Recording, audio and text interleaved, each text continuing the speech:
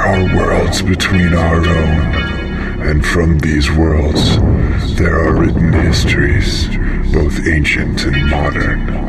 To read of these testaments scrawled in hidden places and on other things, you must fix your eyes uncomfortably within you, and if successful, your gaze will unlock the door behind raw imagination and meet the manuscript of innumerable folios known as the Dark Verse.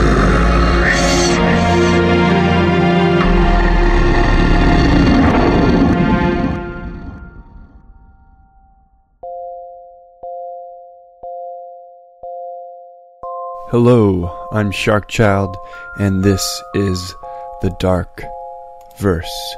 Testament scrawled in hidden places and on nether things, with the sole purpose of sharing with you a unique world of horror and fantasy that will follow you to the visions of your sleep. It has definitely been too long since I put up the last episode of the Dark Verse, and for that, I sincerely apologize. I have had some great trouble finding my inspiration here recently, but nevertheless I found my way through it somewhat, and so I have something I would like to share with you in this episode, and it's a very, very short story, but it is a story, and it is a part of the Dark Verse, and it is here for your entertainment. So before I get into the story, I would just like to say, please rate this podcast on iTunes. I need more ratings, and I haven't got one in a long time, so please help me out, support me, and do that. You can rate my podcast with however many stars you think it deserves, but please just rate it. Alright, this is episode 69 of the Dark Verse, and it is entitled The Demise Sequence.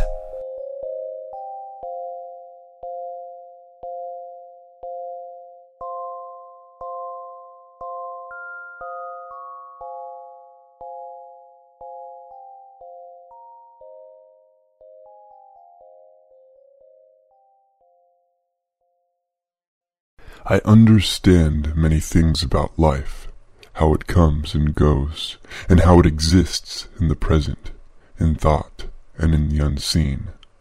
I have the guide of perfect discernment, an immaculate compass of the ages etched into my bone and burned into my breath by a creature of creation long hidden from the eyes and knowledge of man. With such a tool, I have access to wisdom concealed from the wise. I know patterns, desires, decisions, even thoughts of those I encounter. I know their steps, their actions, their words, even before they themselves have acted them out.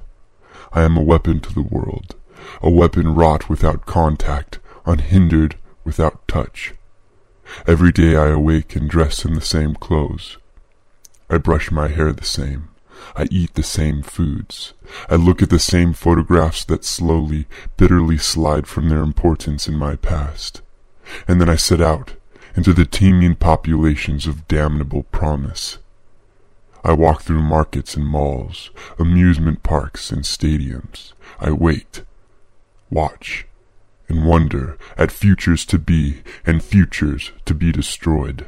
I marvel at the potential of all things good and all things terrible. I marvel at the possibility of altering one to the other and the other way around.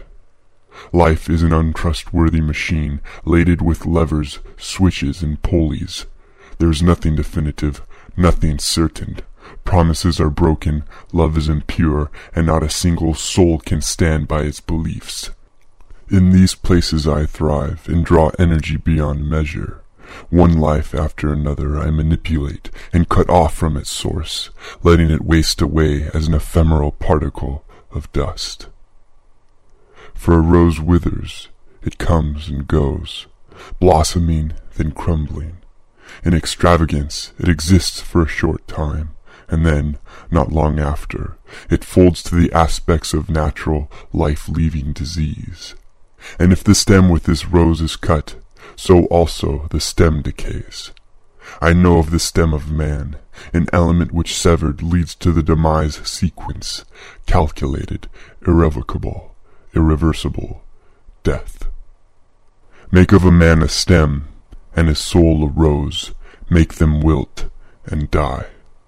This is my motto, and this is a flash of a portrait. I see a woman. She is beautiful. She is full of energy. She is light-hearted.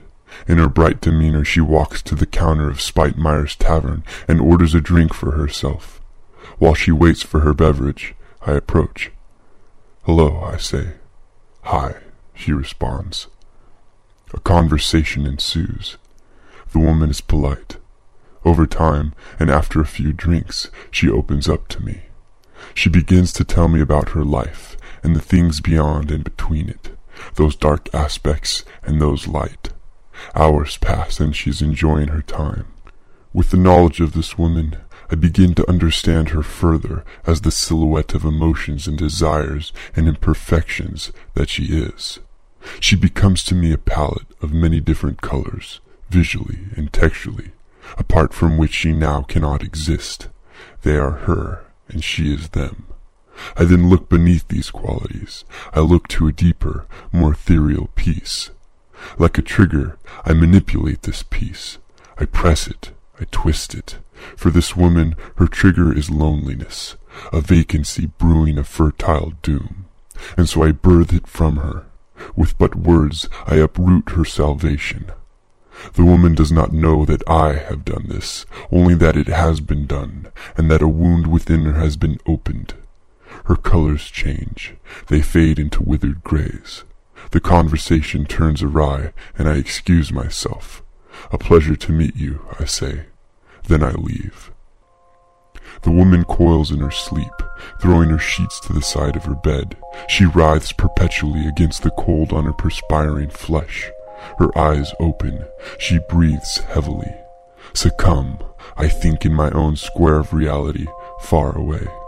As if my thoughts are words, they enter her ears and penetrate those visions funneling into her air-embracing pupils. The dancing devils come into sight, bringing sight of the end of the world. They take the woman by her hands and thrust her into movement, the movement of the end of the world.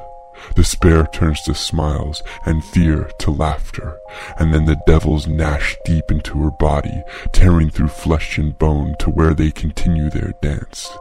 And all that is left of the woman to dance with the devils is her memories, which one by one embark on their paths to nullification. Upon the asphalt the woman then lay. There is blood. There is pain painted upon the lingering scene. The dancing has ceased, and so has the world, hers. That concludes episode 69 of The Dark Verse. Download all of the past episodes from thedarkverse.com or from iTunes. Please stop by sharkchild.com and take a look at my book, The Dark Verse Volume 1, and give some thought into purchasing a copy and supporting me. I put a lot of effort and time and work into it. It's hardcover, and it has the first 26 stories of The Dark Verse edited and revised.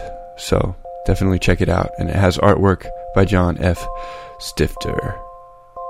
Have a great 4th of July weekend, and hopefully I'll catch you sooner than I caught you this time. Peace. All stories on The Dark Verse are the sole property of Sharkchild and cannot be used for distribution, publication, or monetary gain without my written consent.